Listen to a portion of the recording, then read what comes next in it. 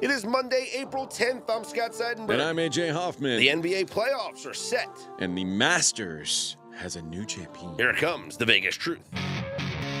This is Straight Outta Vegas.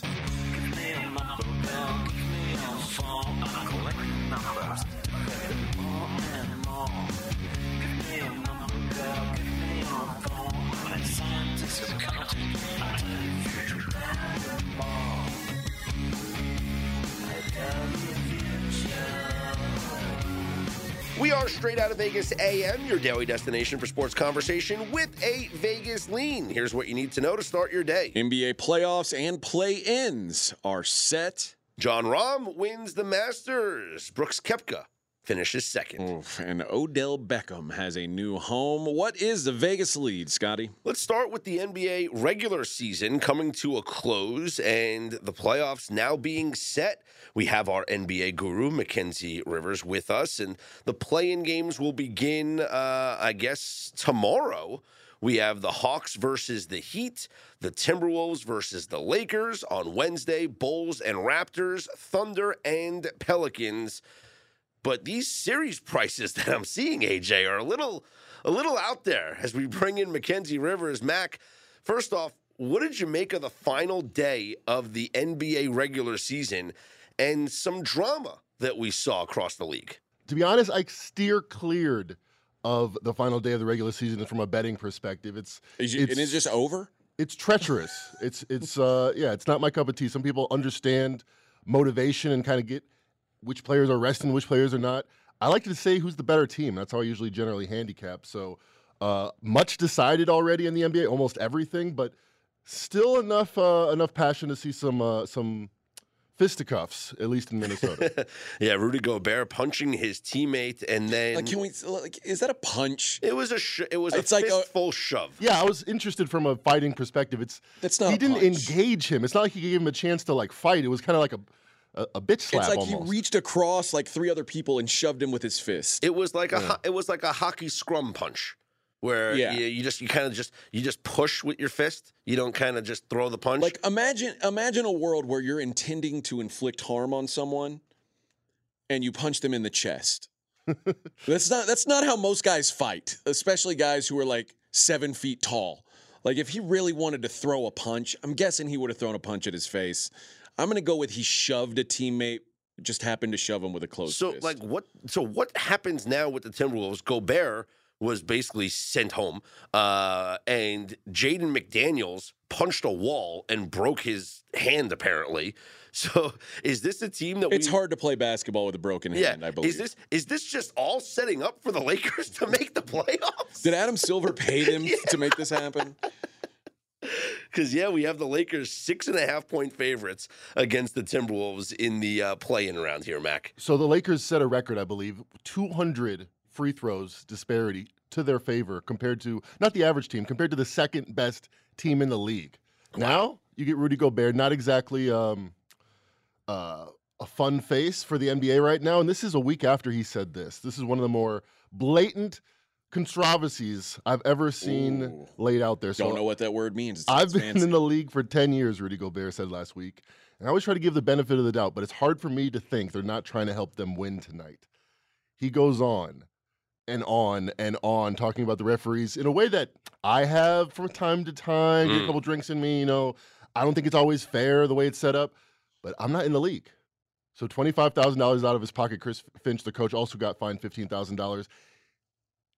If there's a way to bet on the free throw disparity in this game, it's going to be massive. This is my personal opinion. What do you make of the Lakers finishing with the best record in the NBA since the All-Star break? Well, they got plus 200 free throws.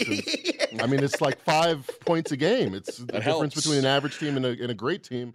And when you think about it, it was almost all in the second half of the season, right after they lost that game in Boston. And so we're assuming I'm going to give the Lakers a win in this game. My power ratings make it 6.5, but the home court teams are getting money. The market is liking the home court teams. You see that push up to 7. So there'll be Lakers Grizzlies in the first round. What would you make that series price? So if the Lakers win one game, they're 7. Lakers win, they're the 7th seed. The loser of that game will then play the winner of the Pelicans and Thunder for the 8th seed. Okay. That's how the play-in tournament works. Yeah. You have the 7-8 game. The winner is now the winner is in. seventh seed. The loser has another chance, and they will host that game. That's why, like, being 7 or 8 mattered so much. Yeah. It matters so much in this format because you get 2 cracks at making the postseason. What do you got, Mac? Minus 150. I have them as even teams. I give the Memphis Grizzlies the home court advantage. Wow. Minus 150 in a series. When you looked at the series prices that we have, and let me just quickly run through them, which one of these jumped off the page to you? So the Warriors and the Kings in the 3-6 matchup in the Western Conference. Now, before you say this number, the Warriors are the 6th seed, right? Yes, the Warriors are the 6th seed. The Kings have home court. Now, it's only an hour apart from each other, so there's really not travel involved. I don't even think that there would be honestly, I wonder how this works. Would the Warriors stay in their own homes and just travel to Sacramento the day of the game, or because they have a game off between every game, or do they stay in the hotel? Because it's an hour drive between San Francisco and Sacramento. So I'm really curious how that works out. But anyway, Warriors are minus 290, Kings plus 225. That's probably one that jumps off the page here. And I know it jumped off to you, AJ. It jumped off to me because here's the list of teams that have fewer wins away from home than the Golden State Warriors.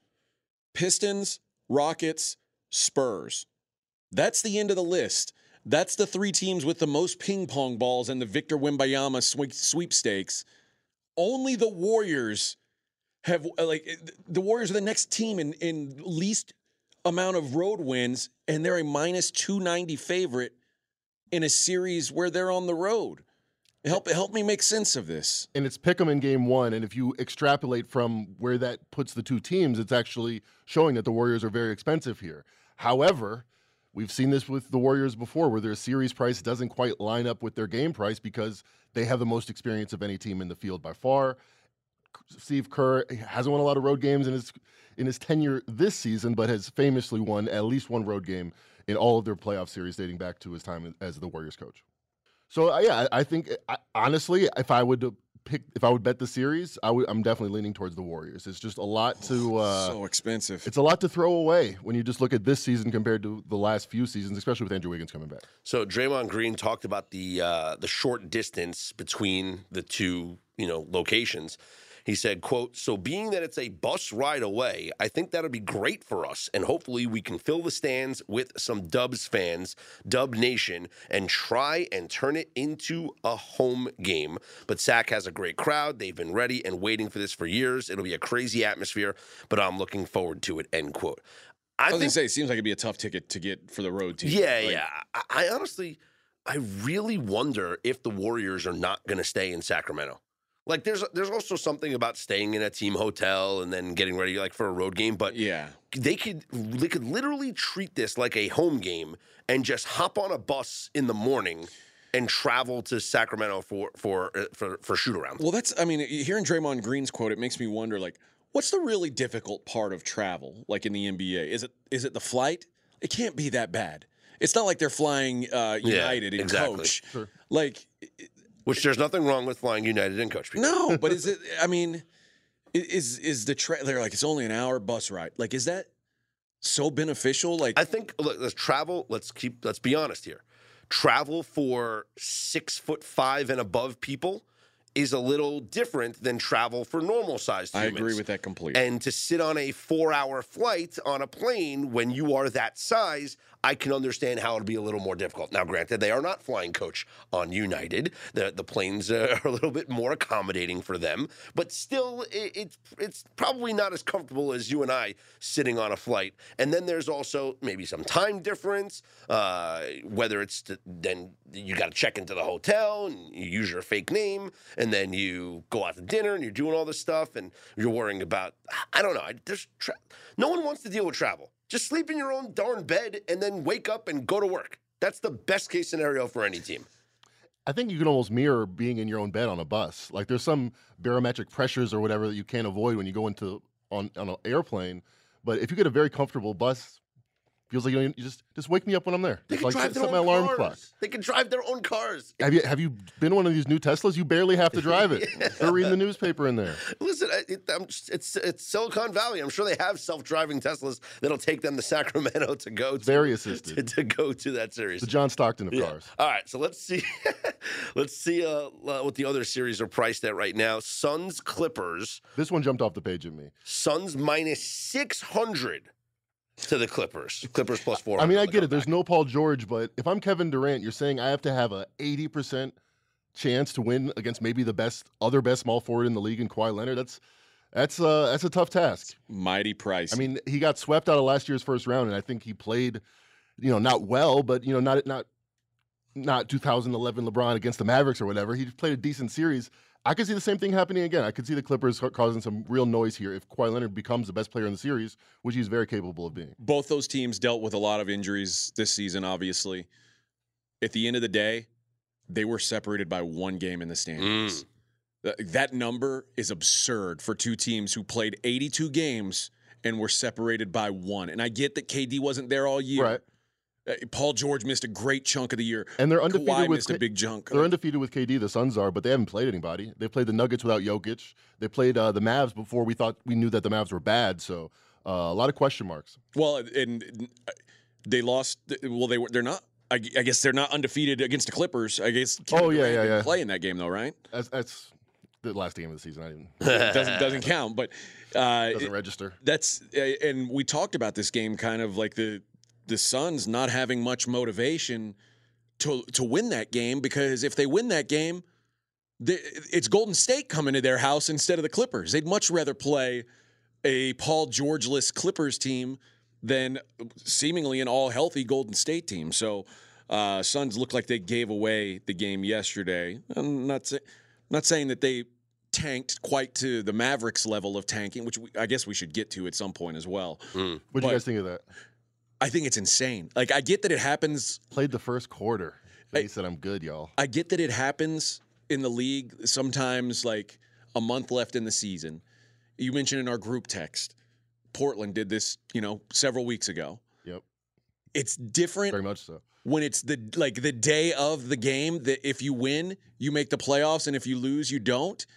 And then saying our organization had a change of heart or change, like that's saying we didn't want to win on purpose. You know what happened was Mark Cuban was on that NBA mock draft simulator, and he hit it about 100 times. And the 100th time, it said Victor Wembanyama, and he's like, "Wait a minute, this changes everything." They literally made a decision that they weren't going to win in the playoffs. And so in order to keep their draft pick, instead of losing it because it's only top 10 protected, in order to keep their draft pick, they did not want to make the playoffs. And that is, well, remember, their draft pick, it's lottery protected. Mm-hmm. So that's the other thing is, like, we talk about this all the time. We see teams, okay, we can't win. Like, our mindset is, I could see that team realizing they can't win. But the mindset of professional athletes is always we can win. And if I'm Mark Cuban and I look at my locker room, I say, man, I see Luka over there. I see Kyrie Irving over there. Things go right, we could compete with anybody. Think about what Mark Cuban did. He sacrificed the potential because, look, they would be on the road for the two playing games, right? So they'd have to go 2-0. But with, Kyrie and Luka, you could easily win any game you play. And then, let's say they do win those games. He sacrificed at least 2 home games for his fans, which the potential of getting that gate and that money. He sacrificed at least 6 games of television revenue. Yep. And literally is just punted on a season, which I don't think, like, imagine. And he dampened the legacy of Luka. Yeah. Let's call it what it is. Like, people still point at the time when LeBron didn't make the playoffs. And they're like, ha, see? Like, Sure. This is Luka's, like, that's now, and it's not like year one. It's like, people talk about Luka like he's one of the 5 best players in the league today, and he's not in the playoffs. And he's not in the playoffs not because they didn't put anybody around him. There's like a top 15, top 20 guy in the locker room with him, and he still didn't make the playoffs. There's no way history will smile on this season for Luka. There's just no way. I understand too, like the business decision and teams. Like we talk about this all the time, right? Where teams should make a decision where, oh, it's better off to miss the playoffs and you get a better draft pick or things like that, and or how you want to finish in the NFL. The Houston Texans, they shouldn't win because you need to get the number one pick. So we talk about this all the time in sports, but it's also damning to the sport to have teams actually do this. And the NBA has tried and tried to solve the issue of tanking. They created this play-in tournament. They changed the percentage odds. Now teams are tanking out of the tournament. They changed the percentage odds of the top picks getting the ping pong balls to win the lottery.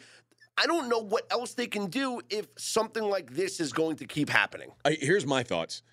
If I had a lottery-protected pick that I was going to give up, don't you want to give up the 13th pick or 12th, like whatever the late pick they're going to get is? Like, do you want to wait till down the road and give up that pick? It just seems like now's the time to give it up. You're not going to draft top 3. Let's face it. They've got like one ping pong ball now. Yeah. You're not going to draft top 3. You're not going to draft like what's the point? Just give up that pick. Give yourself a puncher's chance. Here's my problem with it. And I don't blame the Mavericks for having this mindset because it makes sense in a way. We can't win. We might as well build our team. Okay. You can't say that out loud, though. With like media guys, we can say that out loud. We can say, why wouldn't they do this? Yeah. Why'd the Texans win that game? But when you're the actual team, you have to put forward the face that, hey, we're trying to win games. Organizationally, we want to win games. And I'll be honest, this does not look great on the Mavericks organization. I can't picture a world where name a respected NBA franchise. I can't see a world where the Golden State Warriors do this move, where the San Antonio Spurs do this move. I just can't. The Boston Celtics. It would never happen in my opinion. Like they would purposely say, you know what, we're going to lose these last 2 games because it's in the best interest of the franchise. Like, just directionally for your franchise, it's sort of a black eye. I can, and even if they wanted to lose, like, I obviously you just can't do it. You can't like tell Kyrie and Luka to just play half-assed, right? But the one thing you can do is tell them that they're not playing, and that's how you ensure the losing and the tanking. But it lets everybody know that that's exactly what you're doing. Here's the only solution that I can think of, because the NBA is going to try everything now to prevent this, and even the fine's not going to do anything because Mark Cuban will just pay it. You know, he'll get some of his latest Shark Tank thing to pay it. I don't know. What the NBA should do is they should say there's no such thing as lottery protected anymore, and therefore, anytime you trade, that's the pick that's traded, and then there's no incentive to keep your pick on a what if. Yeah, right. That's a good point. Just say there's no such thing. You cannot lottery protect the pick anymore. If you either trade it or you don't trade it. Yeah. Because all you're doing is lottery, like you're giving incentive to. Yeah. And you get to a point where you're a team and you're like, wait a minute, we made a trade and if we finish in the lottery, we keep our pick. If we don't, we trade the pick. Well, let's lose and make sure that we're in the lottery. No, we have to stop that. Let's move on with these playoff series. And we got the Cavs and the Knicks. Cavs minus 200, Knicks plus 160. Mackenzie, tell me why I should save my money and not bet on the New York Knicks plus 160. Because my heart is telling me, go to the window and say, please give me the New York Knicks to win this series. Well, your brain should tell you shop around and get a plus 180, first of all. But while you probably... Thanks, Fez. Boy, I don't really see the Knicks advancing past the first round for the first time since, I don't know, what, Carmelo? Did Carmelo ever even do it? Yeah, they won one playoff series. Yeah. Streamers fell from the rafters. I don't see it happening in this one. The Cavs they're better at every position. They kind of have a similar makeup, but they just have more firepower. Donovan Mitchell, Jalen Brunson, they cross each other out. And then Darius Garland, you look at his advanced numbers, he could be an all-NBA guy that you just don't hear about. So they're more talented. And Tibbs, he gets a lot out of regular season teams. Hasn't historically done so in the playoffs. What's wild is the Knicks 3-1 against the Cavs in the regular season. It was surprising to me that the Knicks have had success against this Cavs team. Well, here's a bet that I'm going to play just because of my own personal spite against James Harden. The Sixers are minus 900 against the Brooklyn Nets. The Nets, you get plus 600, or shop around and get the best price. Play it on the comeback.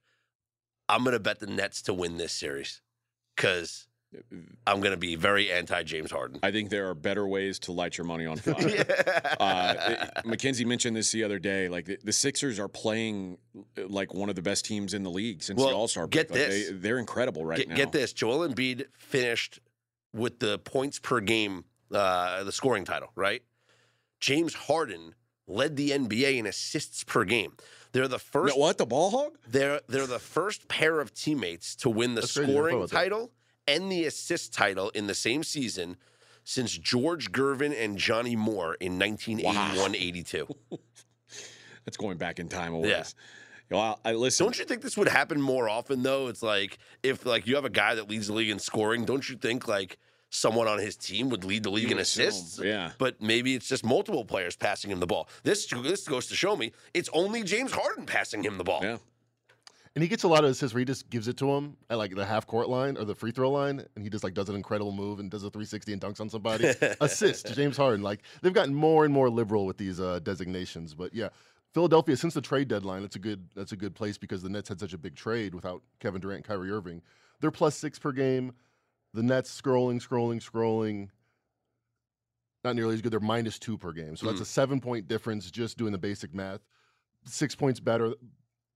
They're 8.5-point favorites, so that means them 6 points better. I think that's at least light. I would actually lay the -800 here. So taking a look, Mac, at the play-in tourney now, let's get your predictions on who you think's going to advance. We'll start in the Eastern Conference, where the first game is going to be the Miami Heat against the Atlanta Hawks. The Heat are 5-point favorites. That's the 7-8 game. My power ratings make this 1. I think the Hawks are a slightly better team. I think you go out and get a DeJounte Murray exactly for this reason. Trae Young was swallowed up last year in the playoffs. Very good defense for him, but when you have another head of the snake, I think the Heat are vulnerable. They've been as bad defensively as they've been offensively all season of late. I like the upset here. I like the Hawks getting the +165. Wow, okay. And that game is in Miami. And then we have the Bulls and the Raptors in the 9-10 game. That game is in Toronto, and the spread right now is Toronto laying 5. I like what the Raptors have looked like since the trade deadline when they got Pirtle. Generally pessimistic on the Bulls, and I think you got a coaching matchup advantage here. So I'd lean towards the Raptors here. You lean towards the Raptors. Okay, so that would mean that the Raptors would then visit Miami because they would be the loser of the 7-8 game, and then they'd have the home court advantage. So Raptors at Miami, who do you have being the 8th seed in the playoffs? You talk about the Lakers free throw disparity. They're such a sexier team than Toronto, and the Miami Heat with the bullet number 2 in free throw disparity. So I would probably, with my conspiracy hat on, Heat or pass in that matchup. All right, let's go to the Western Conference, the 7-8 matchup. Lakers and Timberwolves. We talked about this a little bit briefly earlier. This game in L.A., Lakers 6.5-point favorites. Yeah, you got the Lakers premium. My numbers make it 6.5, but I also think the experience factor could be pivotal here. So I would probably lean the favorite here. And then the Thunder at the Pelicans in the 9-10 game. The Pelicans 4.5-point favorites. Experience and just a lot more talented team. I feel like Brandon Ingram doesn't get the pub that SJ has this year, but they're a lot deeper outside of their best players. So I think you lay it here with the Pelicans. And then that would mean Pelicans at the Timberwolves for the 8th seed. Who you got? Timberwolves. Home court advantage makes a difference in that one. Pat Beverly, he won't be there, but his spirit will be waving towels somewhere.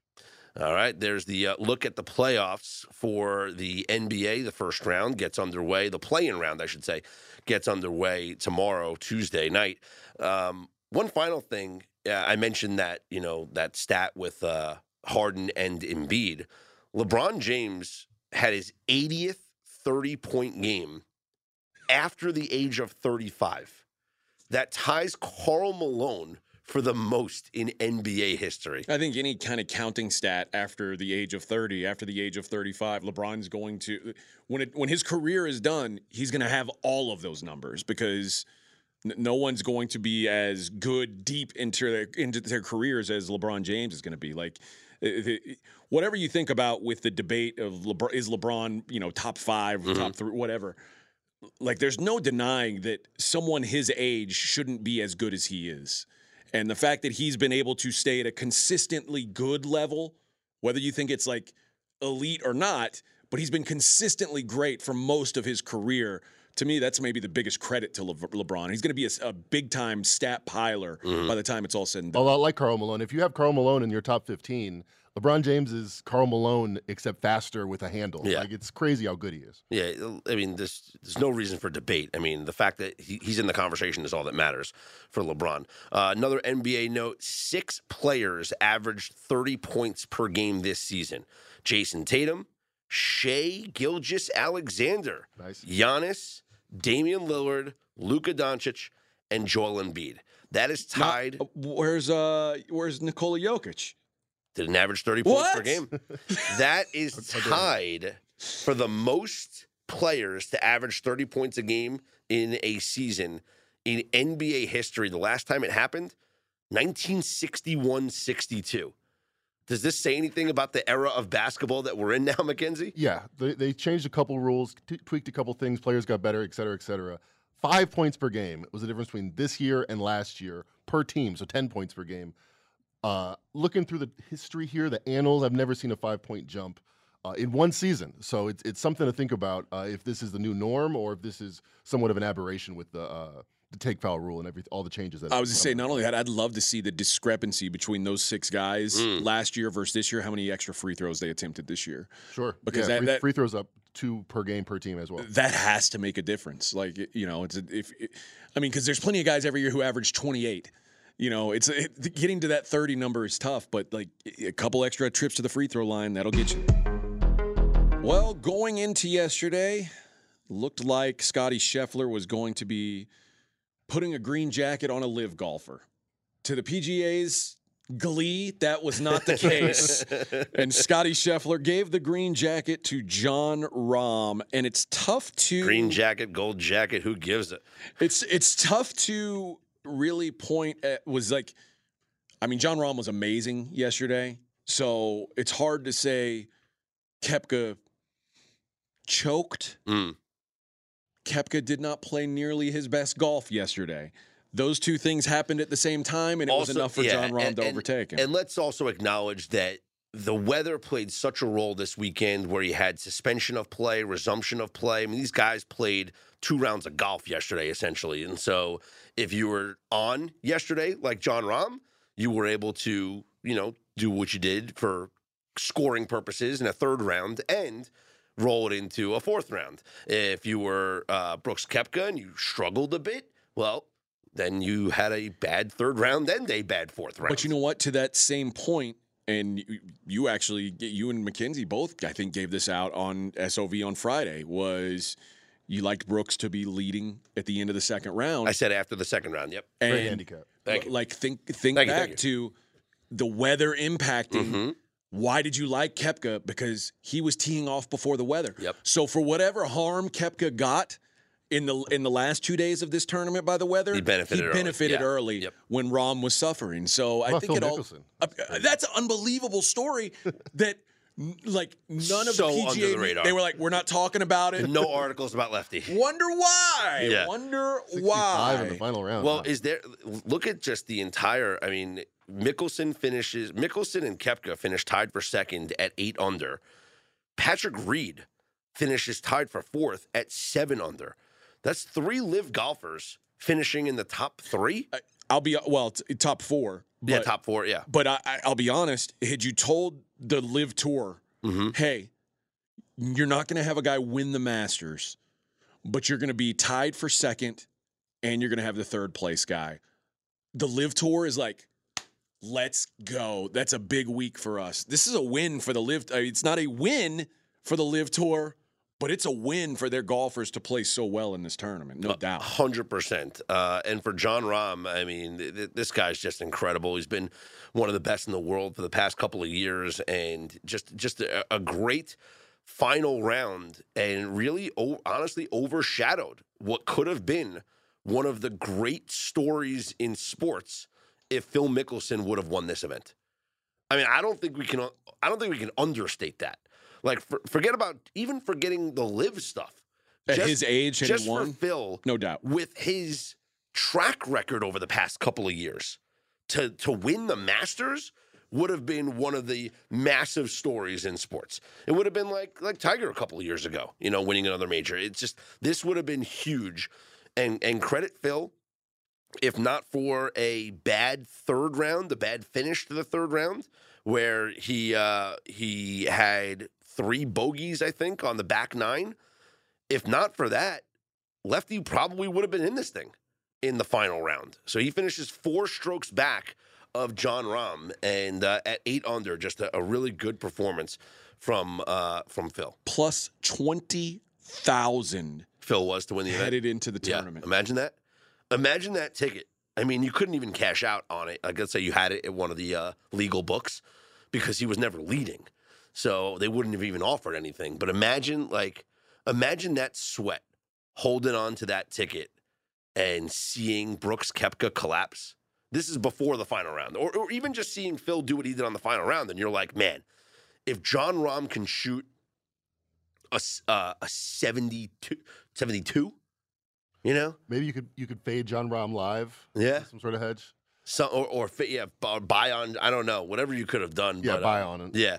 And some other notable. By the way, the lowest score ever by a player over the age of 50, he scored a 65, 7 under. That's incredible. Just, what a day for Phil. Other notable finishes, Jordan Spieth. I mean, you want to talk about a guy quietly, like, having a really good Masters tournament. Jordan Spieth, maybe regaining his form, I don't know, but he finishes 7 under, so tied for 4th, so great finish by Jordan Spieth. Scotty Scheffler, the reigning champ, finished at 4 under. So did Colin Morikawa. My guy Shane Lowry finished at 2 under. And all the way down the list, Tiger Woods with a WD next to his name for withdraw. Yeah. And I believe your boy called that? Now, I called it prior to him. I thought he was going to miss the cut, and I thought maybe he was going to withdraw before the cut. But Tiger, credit him. Yeah, he was gutsy. He gutted it out on the second round, even though he was limping through the whole thing, gutted it out, and barely made the cut. He tried to go out there and play the third round. He got about 6 holes in and was like, I can't do it, and withdrew from the tournament. And to his credit, he was better this weekend than Justin Thomas. He was better this weekend than Rory McIlroy. He was better this weekend than, Bubba Watson, who's won 2 Masters. Like, it was a great weekend for Tiger, or a great week for Tiger Woods. 23rd Thursday, consecutive Friday. cut made at the Masters, ties Fred Couples and Gary Player for longest streak ever. Yeah, pretty incredible. So, I like you said, it's at the end of the day, it's a WD, but it wasn't what I was expecting. It wasn't him just looking terrible down the stretch and then realizing I don't have any chance to win. I think his body physically just couldn't keep going. Which let him use a cart. I'm with you on that. I agree, but I do think going forward, the way to bet these is probably bet Tiger to make the cut. And then fade him going forward. Like it's been remarkable how consistent that strategy's been. Yeah, he's been a little bit better than you expected, and then falls off a cliff. Like these live golfers, apparently Brooks Koepka, really good for 3 rounds. That's what they're used to now. I think Tiger 4 holes, baby, really good for 36 holes. After that, it goes downhill. You can't call it really good. He finished 3 over through the first 2 rounds. You can't call it really good for 2 rounds. I think do you realize relative to expectation, Tiger Woods was a Justin Thomas putt away from missing the cut? Yeah. Like he psyched him out though. He looked at him. Let's not say that Tiger did something miraculous thing here that like he made the cut. Like Justin Thomas, if he makes a putt, Tiger Woods does not make the cut. If you didn't look at Tiger the whole weekend, all you did was look at the rain and the delays. And then someone said, "How did he do over 36 holes?" I think +3 is a little bit better than you'd expect. I think so too. That's what I like. A little bit. He pushed to cover. Yeah, I'm not mad at his performance. I'm not going to say he played. I shouldn't say he played great, but it was at least fun to watch. And that's all I ask out of Tiger these days. Don't be terrible. And he wasn't terrible. Yeah, but he looked like he belonged. I guess so. To me, I'm still going to continue. Listen, I think Fez's bet is the best bet that you can make in sports. Don't win the Masters for Tiger Just Woods. don't win like any event. The fact You know? that he outplayed Rory McIlroy, like who's still one of the top guys in golf. Will Tiger Woods win another major? No. Will he win another event? Yes. Okay. Will you do the bridge jumper on him in every major? 4 times a year, will you do it? Yeah, probably. So would I. I mean, it makes. Although I'll be honest, I'm much more interested in betting Tiger to make the cut in most of these. Think about it. If you say he's probably going to win an event, I'm not sure if that's likely or not. We're getting like 80-1 at every event. So is he going to win one in the next 80? But you're not going to get 80-1 because you're never going to get true odds on Tiger because people are going to bet on Tiger. So the odds are going to be predicated on the money coming in rather than his smaller real, events, rather than his real chances to win. And here's what I believe about Tiger that I don't about most of these guys. Like, you grab a random guy off the leaderboard, Ryan Fox. Who That's won. a made-up golfer. He's an Australian golfer. He made $125K or $147K for playing in this tournament. Tiger Woods is one of the few guys that I know is not playing in this tournament to cash a check. Mm-hmm. Tiger Woods would not play in this tournament unless he legitimately thought he could win it. And if Tiger goes into a tournament healthy enough that he thinks he can win it, I'm going to bet on him to make the cut in that tournament. I'm not betting on him to win it because I think his self-belief is irrational, but I believe in him enough to think he can play well for 2 rounds. Well, listen, if he would have just finished the final 2 rounds, would have walked away with at least $43,000 because that's he gets nothing. The last player that made the cut, $0 next to his name. Keith Mitchell, who finished the tournament at 14 over, at least gets his check. It's like Happy Gilmore, and he's like, "How much does first place get? How much does the guy who finishes last get?" Well, either way, I'm walking home with some money. That's exactly what happened here. This show is sponsored by BetterHelp. How's your social battery right now, AJ? I know sometimes I get drained, and it could be easy to ignore your social battery and just spread yourself too thin, especially when it comes to social gatherings and maybe just things you're not in the mood for. Well, do you know the right amount of socializing you need to do to keep yourself balanced? Therapy can give you that self-awareness, and you can build basically your routine that reflects what you need personally. Everybody's different in this way. That was a big driver for me when I was in therapy. I got a lot out of it, and it's so easy here. Give BetterHelp a try. If you've said, I don't want to go out of my way to do this, it's all online, it's as convenient as can be, and it's suited to you. It's simple. Just fill out a brief questionnaire, get matched with a licensed therapist, and you can switch at any time for no additional charge. Find your social sweet spot with BetterHelp. Visit BetterHelp.com/Vegas today to get 10% off your first month. That's BetterHelp, HELP.com/Vegas. AJ, it's important to me that the supplements that I take every single day are of the highest quality. And that's why ever since they jumped aboard as a sponsor with us, I've been drinking AG1 because for AG1, quality isn't just a buzzword. AG1's ingredients are heavily researched for efficacy and quality, and I love that every scoop has prebiotics, probiotics, digestive enzymes for my gut support, B vitamins for energy. It's got the magnesium and ashwagandha for stress support, also testosterone support, vitamin C and zinc to support my immune system. I don't get sick anymore. Well, you're welcome for introducing you to AG1. Yeah, bud. I mean, this stuff is incredible. And so many people have asked me, are you just reading commercials? No, man. AG1 is actually legit.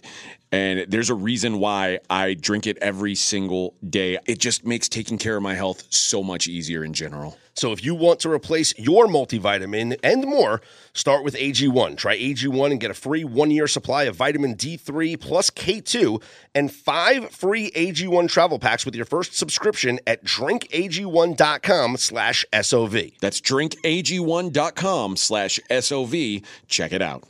Odell Beckham Jr. has agreed to terms with the Baltimore Ravens on a 1-year, $15 million deal. OBJ, the big free agent target for many teams, including the New York Jets, whom he was scheduled to visit today.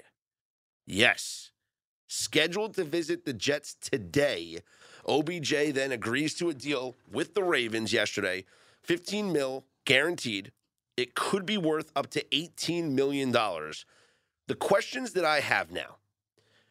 what does this signing, it's two-part. What does this signing mean for the Ravens and Lamar Jackson? And what does this signing mean for the Jets and Aaron Rodgers? Because Odell Beckham Jr. was one of the players that Aaron Rodgers had requested the Jets go after. Now, the Jets already went after Allen Lazard. They signed him. And so that should make Aaron Rodgers happy. But he also wanted Odell Beckham Jr., and it appeared that that was going to happen. Like I said, the meeting was supposed to happen today, but now it's not happening, and the Jets still don't have a deal for Aaron Rodgers, which I think on draft day we'll actually get a deal done, like during the draft. Maybe. See what players out there. If there's a player at 13 that the Packers really covet, like that'll get the deal done. Yeah. Anyway, but with OBJ signing with the Ravens, don't you think that OBJ and Lamar would have had to have some conversation? Why would Odell Beckham Jr. sign with a team where he didn't know who was going to be the quarterback? I mean, maybe because he's coming off another major knee surgery and they offered him $15 million that could turn into $18 million. It seems like good money for a wide receiver who's got a ton of question marks. Even if you don't know who the quarterback's going to be? I mean, he's scheduling meetings with all these teams, right? The Cowboys and the Jets, and he's drawing interest from all these other teams. He has his choice. I understand money's money, but he has his choice of team. He obviously would want to know who the quarterback is. And he visited Buffalo. He visited Dallas. He visited the Giants. I don't think any of those guys were going to pay him $15. And like I said, the deal could be $18 million if he reaches in incentives. I don't think any of those teams were going to give him $18 million for a year of football. I think at the end of the day, Odell Beckham realizes, hey, I probably don't have a whole bunch more years where I can really make some bucks. I'm going to get it while I can. So, and let's face it, on some of those other teams, who knows how easy it is to come by targets. In Baltimore, he's the number one wide receiver. Actually, he's the number two. Mark Andrews is the number one. That's the tight end. Yeah, I mean, I think Rashad Bateman, there's promise there, but at a minimum, he's on the field all the time. Yeah. I don't know if he's on the field all the time in a bunch of places, but I know he's on the field all the time in Baltimore. This still confuses me. I'm baffled by this. You're baffled that someone wouldn't want to play for the Jets? Well, at least take the meeting. At least go visit them. Guess what? The Jets can't say with any certainty who their quarterback is next year. But at least it's out there that on one team, the quarterback said, I don't want to play for you. Mm-hmm. And on another team, you have a Hall of Famer that says, I will play for you. On one team, you have a guy who's under contract to play for you next year. Hasn't signed. Until he signs that franchise tender, he's not under anything. Oh, so he's just not going to play football? He could make that choice. He could. And it seems unlikely. And he could miss half the season and then sign his tender. So that's his prerogative. That's Lamar's prerogative. But Lamar obviously doesn't like this franchise right now. He didn't go to their playoff game, and he, a month ago, talked smack about them and said, I want out. Trade me.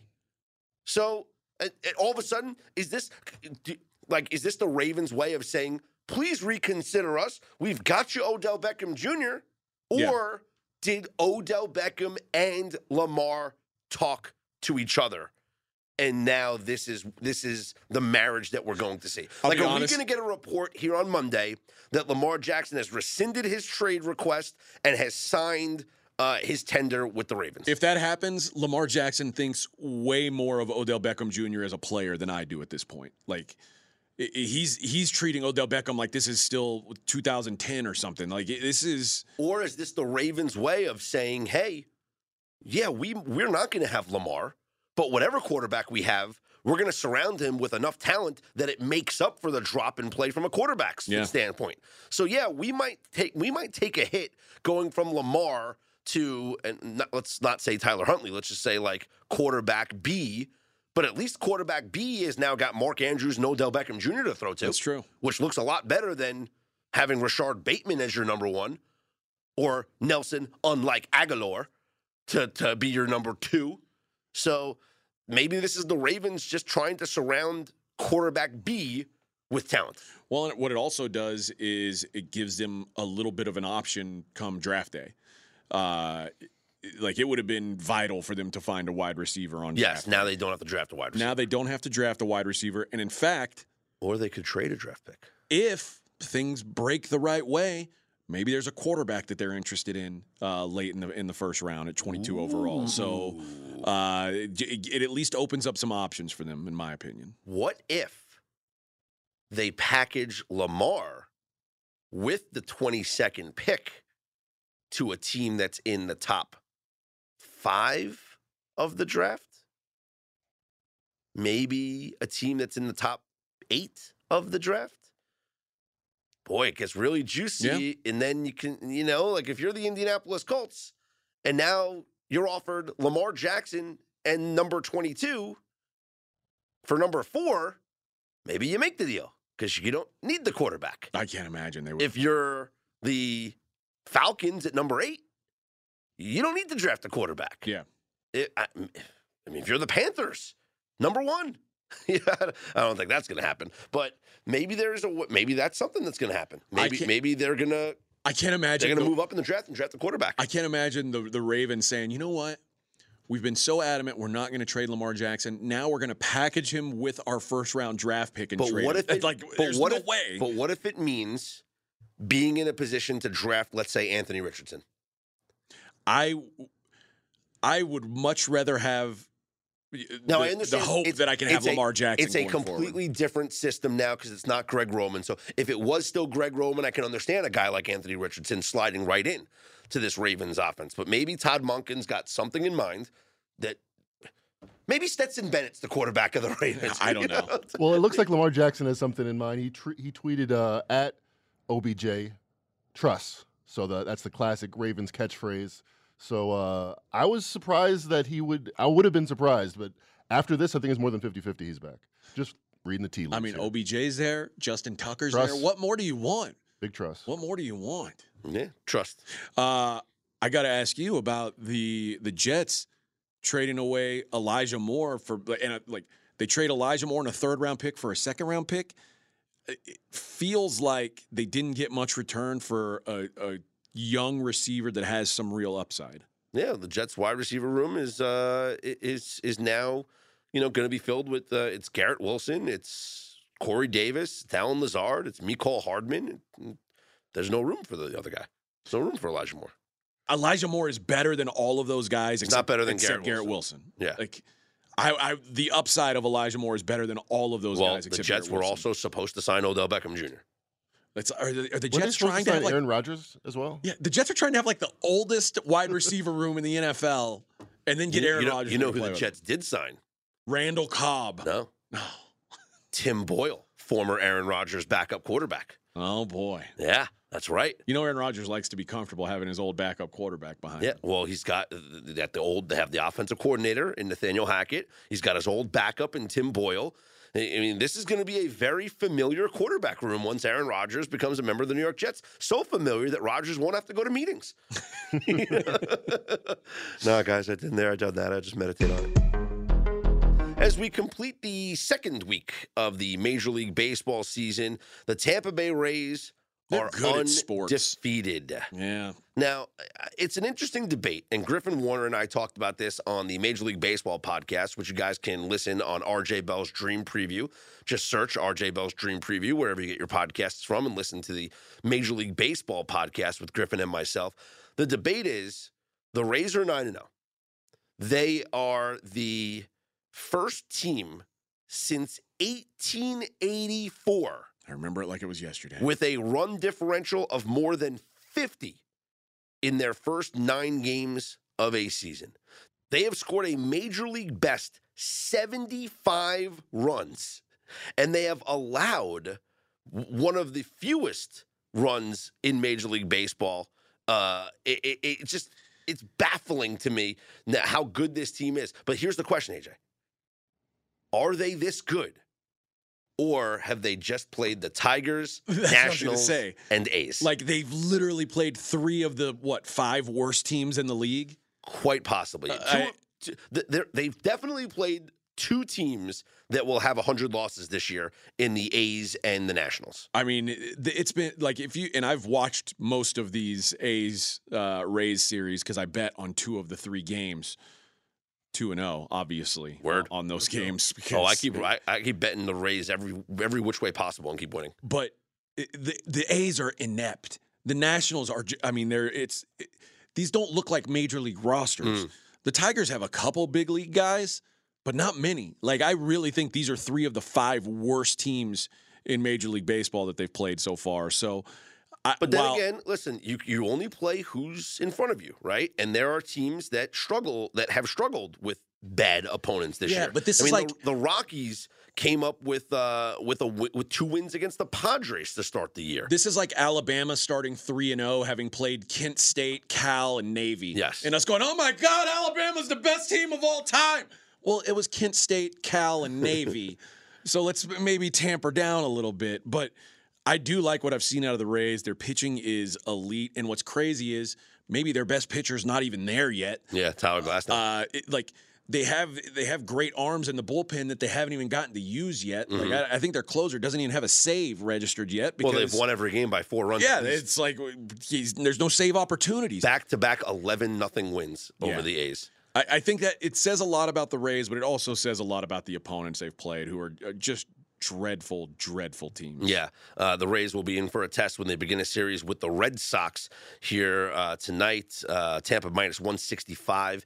It's probably Nick Pavetta's going for the Red Sox. For the Rays, honestly, I don't even know. It was listed as Josh Fleming, but I'm also seeing Jalen Beeks, so they're probably going to go with an opener.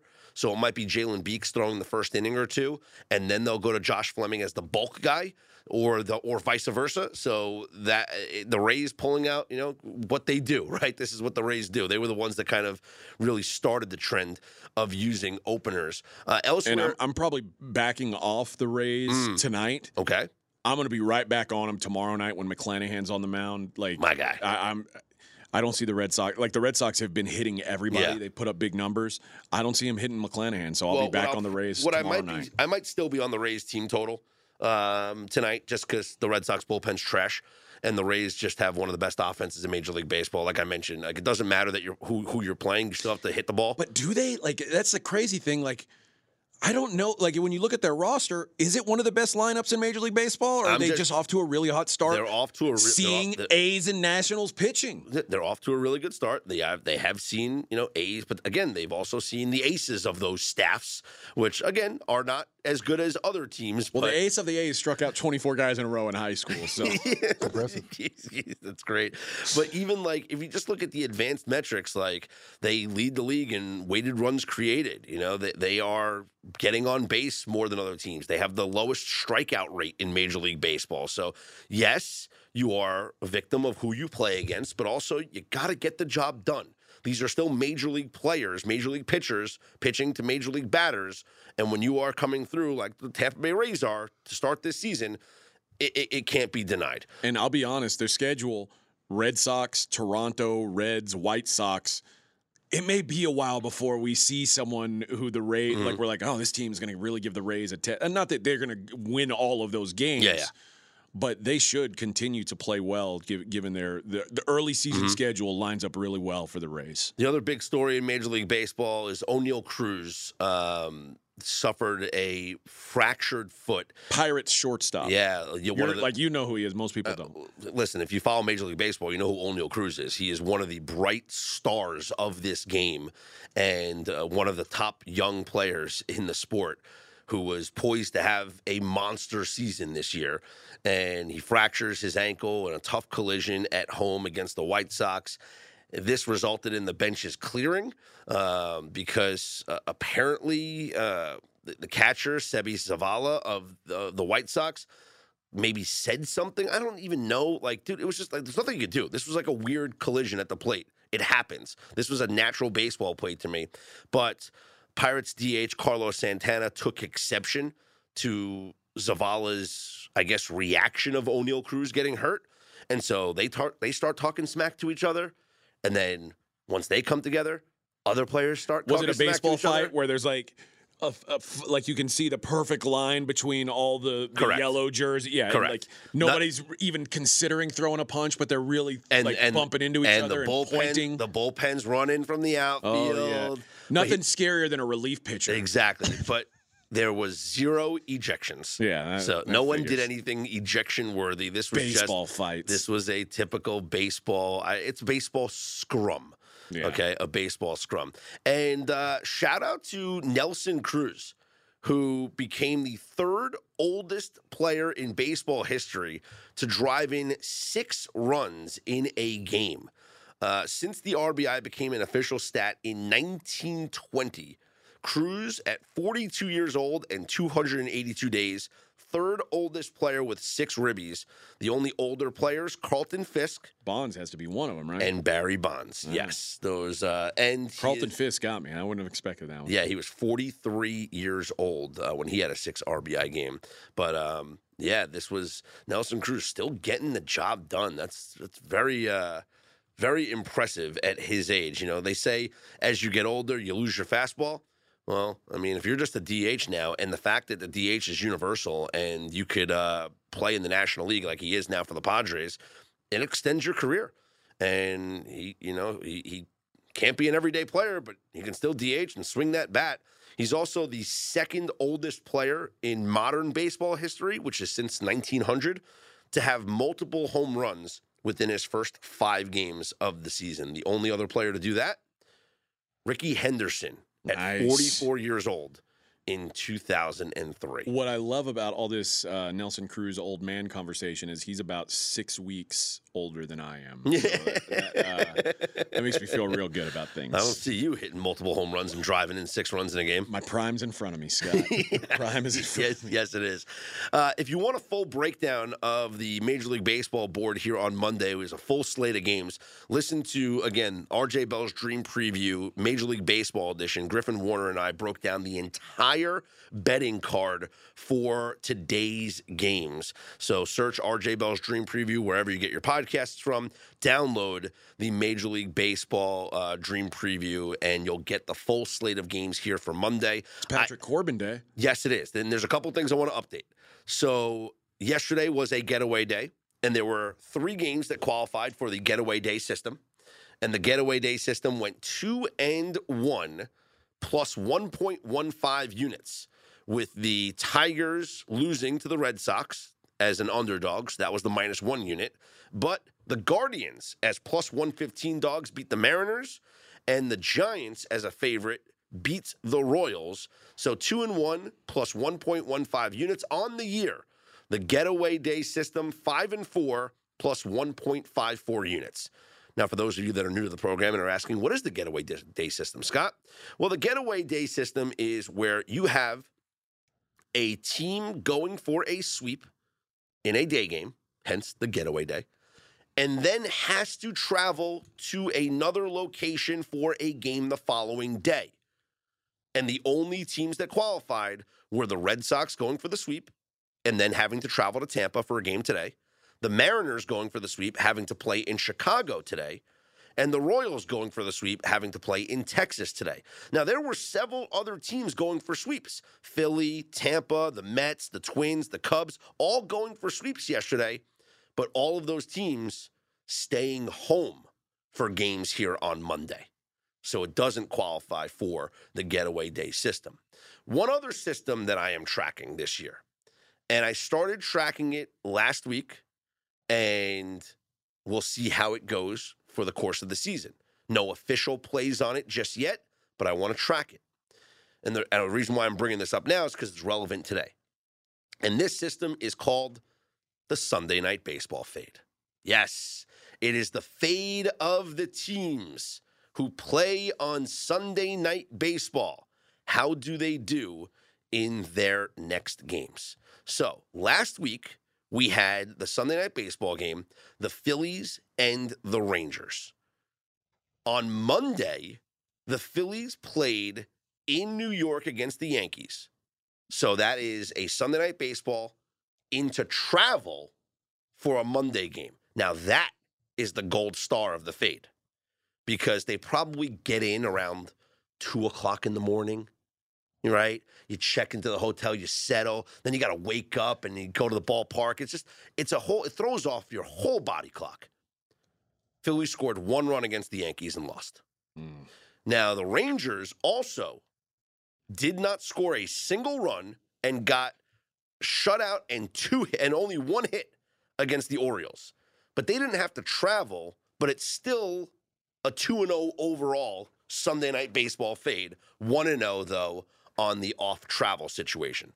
So your Sunday night game last night was the Atlanta Braves hosting the San Diego Padres. The Braves and Padres both play tonight. The Padres would be the fade as they then travel to New York to face the Mets. Yu Darvish against Max Scherzer. The Mets are minus 135. The Mets are the play tonight for the Sunday night baseball fade. And it's just an added bonus that you get Max Scherzer. Yeah. So Mets minus 135, the Sunday night baseball fade play for Monday. As far as the Braves are concerned, no travel. So it's kind of not a part of the system, but I'm still tracking it as far as how it does because you still are 2-0 fading the Sunday night baseball teams. Atlanta minus 195 at home against the Reds. It's Bryce Elder against Graham Ashcraft. I'm not laying the 195 with the Braves. I also don't have any interest in playing the Reds against the Braves. So not an official play, part of the overall system that I'm tracking, but really the starred system is the Sunday night baseball into travel. And that would be fading the Padres and playing on the Mets. Mackenzie, does that make total sense to you? It does. Let me ask you a question, though, about the Mets. Mm-hmm. No trend exists. Scherzer on the mound. You think it's minus 135? In other words, you think the market is in some way accounting for this? I mean, it is teams traveling. I feel like the market should start to consider that. I think the market is not considering the fade of the Padres because if they were, the Mets would be minus 150.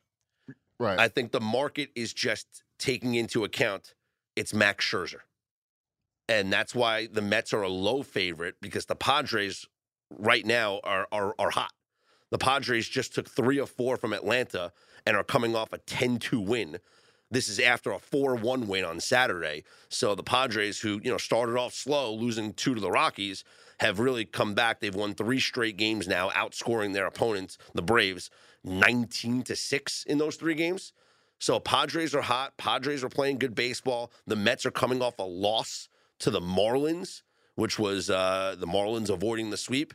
Max Scherzer did not look great in his last start. It hasn't exactly been the ideal start to a season for Max Scherzer. I mean, guy's got a 6.35 ERA and only 8 strikeouts in 2 starts. That's not a good start for Max Scherzer. Maybe he is, adjusting to the pitch clock and all that stuff. Yeah.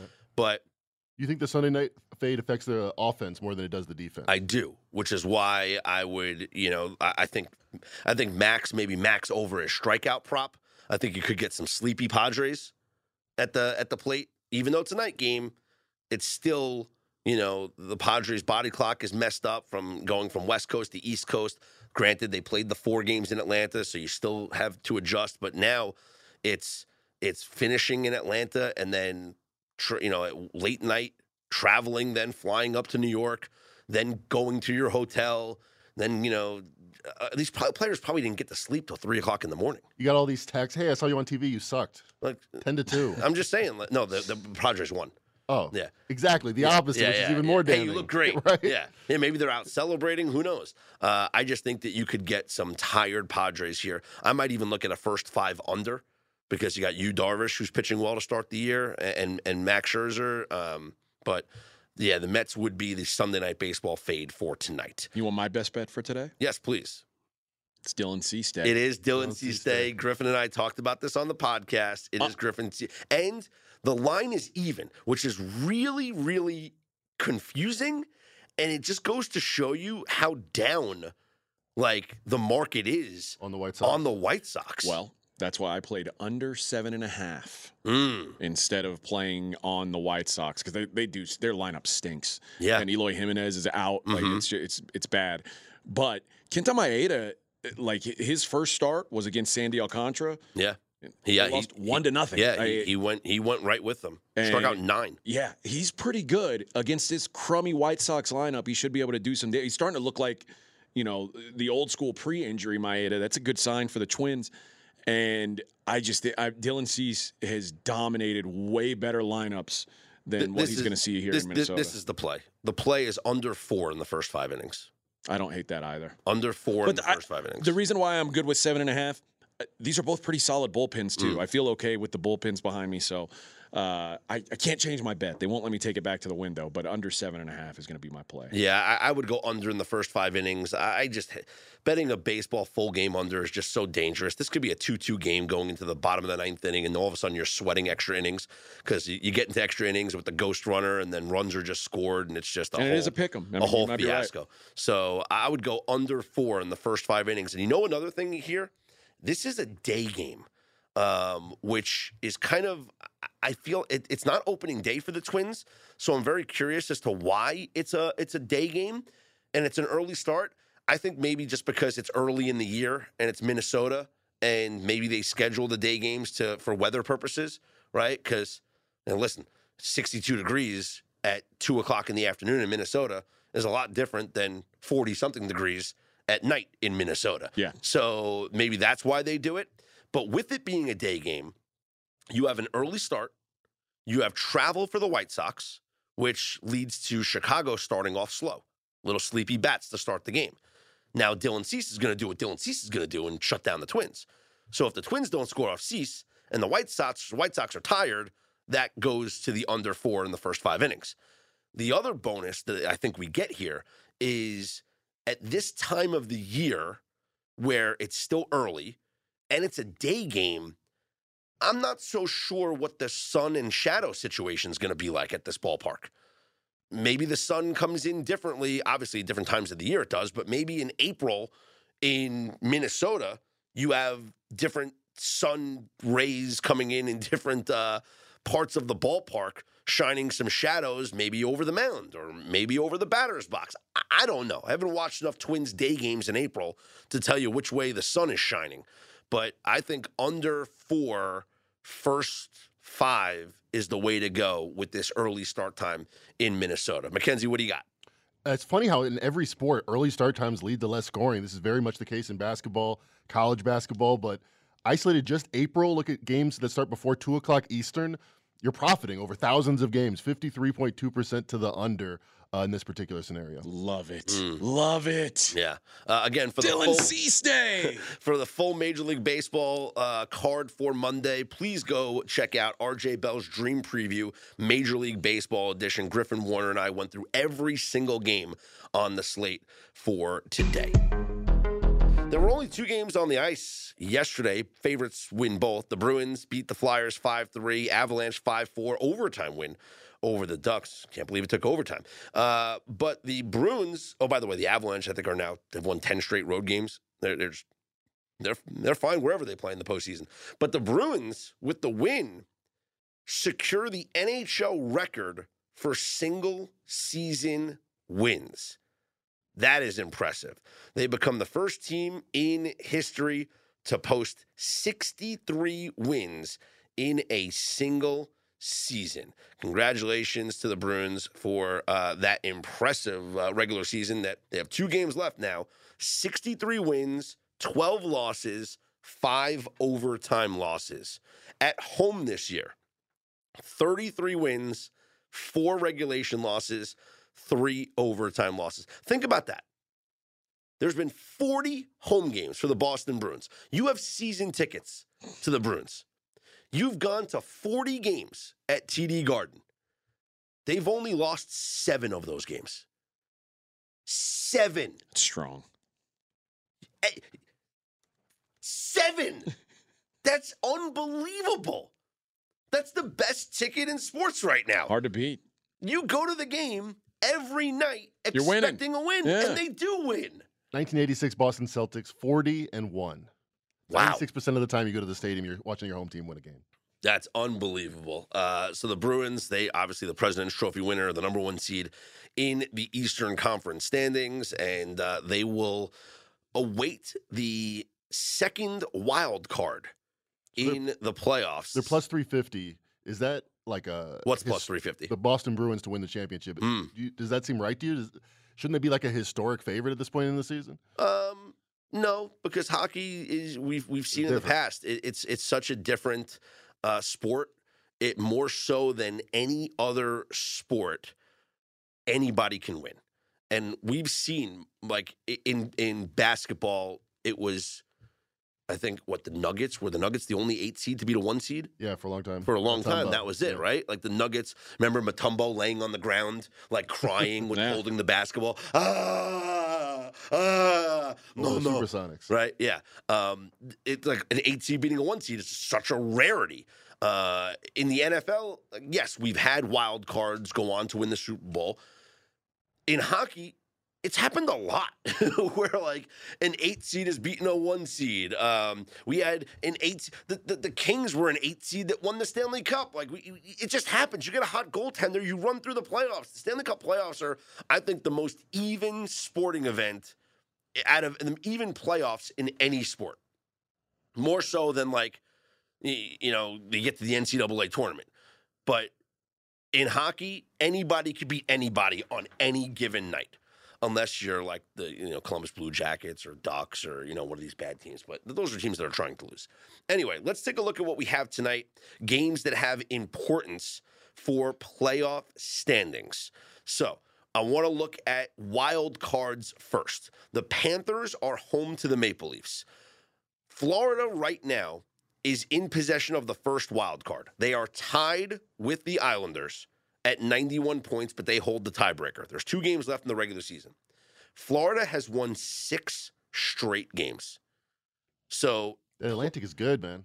So playing on these teams that need wins for playoff seedings, if you've played on the Florida Panthers for the last 6 games thinking, hey, final stretch of the regular season, they need wins. Yeah, they've won 6 straight games.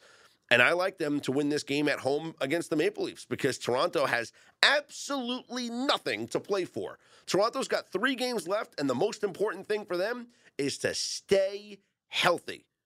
So if any of their players come up with any kind of bump or bruise in this game, they might not get as much ice time as they would normally get because they got a playoff series to think about against the Lightning, and they have home ice in that series, so nothing to play for.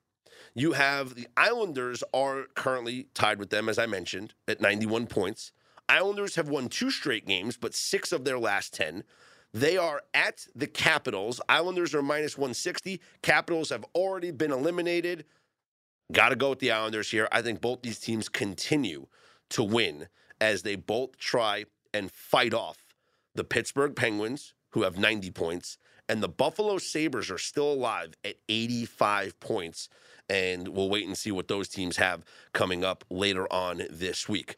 As far as the race for the 1 seed in the Metropolitan, at home, and really the race for whoever's going to be home ice in any of these series, Carolina is 1 point up on the Devils, but they have a game in hand. The Devils are 2 points up on the Rangers. Carolina tonight is at Ottawa. Carolina's minus 190. Ottawa has just recently been eliminated from playoff contention. So kind of like Carolina for a bounce-back performance. The Rangers are hosting the Sabres. New York is minus 195.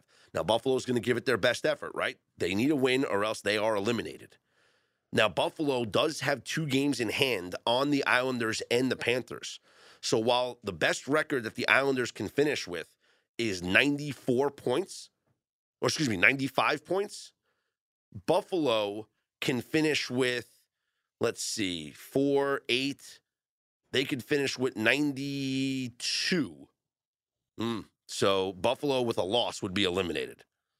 So you got Rangers, Buffalo with a loss would be eliminated. You're going to get here's what I kind of like here. I like the Rangers on the puck line.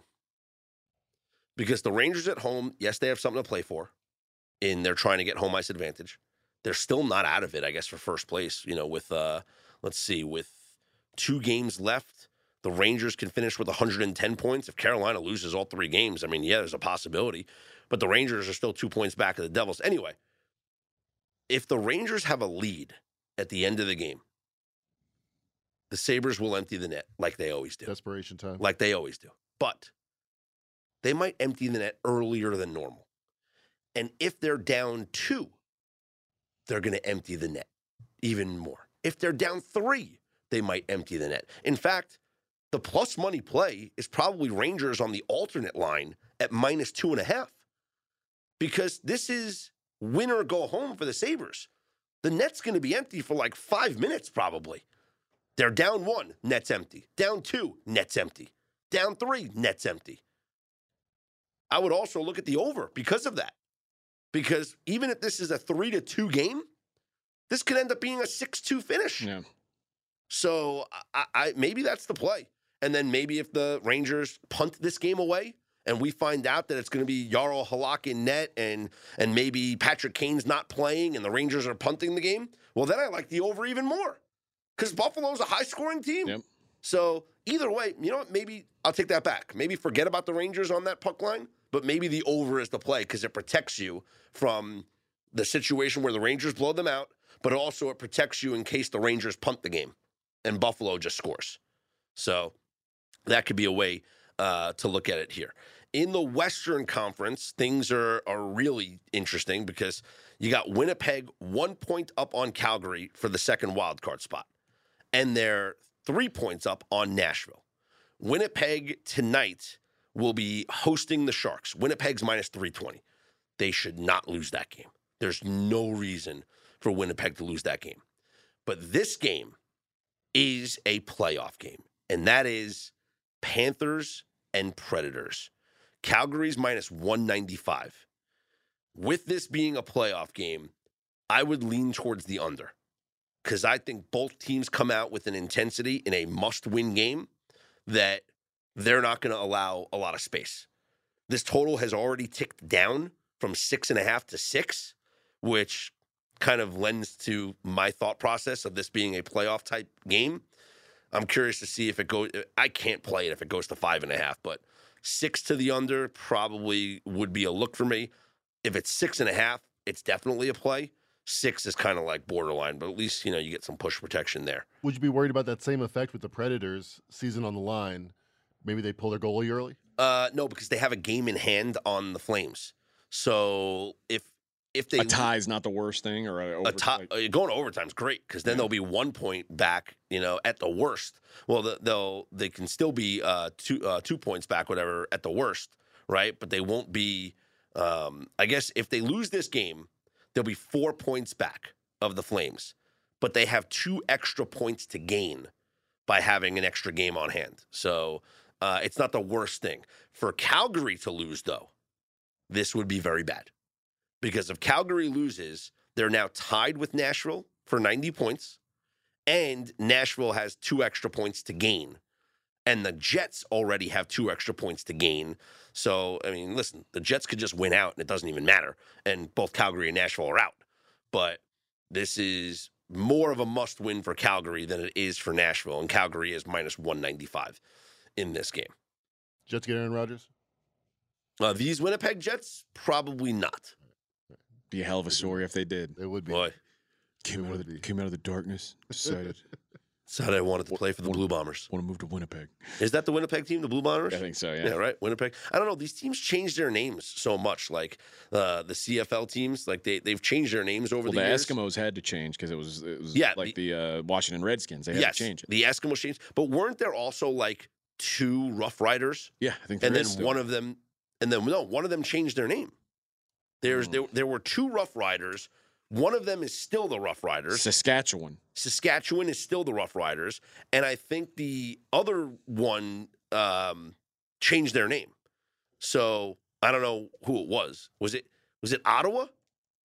Was Ottawa the Rough Riders? Yes, Ottawa was the Rough Riders. And now they're something else? They were the Rough Riders until 1996. Okay, now what are they now?